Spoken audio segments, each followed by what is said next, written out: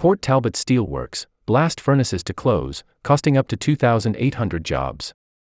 Rob Davies. The owner of Port Talbot Steelworks has confirmed that the plant's 2 blast furnaces will shut down, in what unions have described as an absolute disgrace that will cost up to 2,800 jobs directly and many more in the South Wales community. Port Talbot's parent company, the Indian-owned Tata Steel, said it was not feasible or affordable to adopt trade union proposals to continue production at the loss-making plant during a transition to greener, cheaper steelmaking operations. On Friday, after trading on the stock exchange ended in Mumbai, Tata officially confirmed its plans, which will result in most of the plant's 4,000 workers losing their jobs.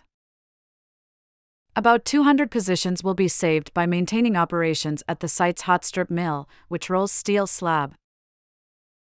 The cuts comes despite the government providing £500m of financial backing for Tata's £1.25 billion 4-year plan to build electric arc furnaces, which make steel from scrap metal rather than virgin steel, made from scratch. Rishi Sunak insisted that the government's investment showed it was absolutely committed to British steelmaking, but Labour's shadow business minister, Jonathan Reynolds, has described its strategy as £500 million for 3,000 job losses.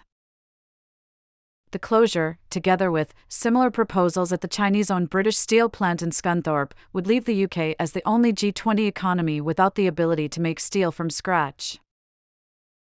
Tata, which says the plant is losing £1 million a day, said it would seek voluntary redundancies where possible and would provide £130 million to fund severance payments, community programs, skills training and job-seeking initiatives.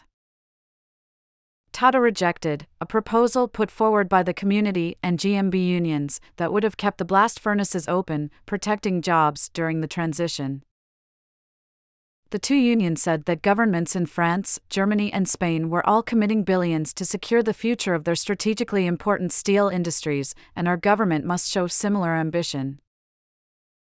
They added, more than 3,000 jobs and the future of British steelmaking are at stake.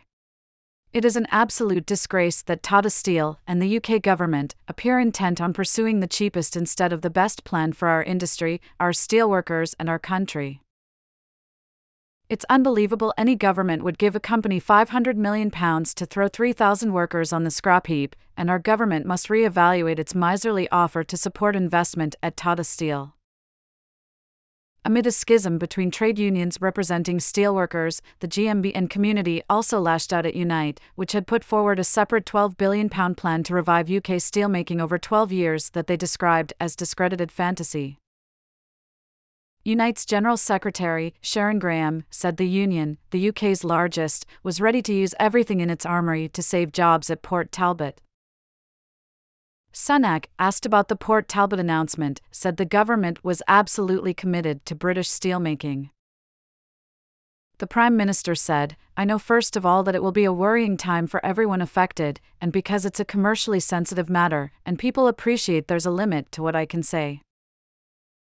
TV Narendran, Tata Steel's global chief executive and managing director, said, "The course we are putting forward is difficult, but we believe it is the right one. Having invested almost £5 billion in the UK business since 2007, we must transform at pace to build a sustainable business in the UK for the long term.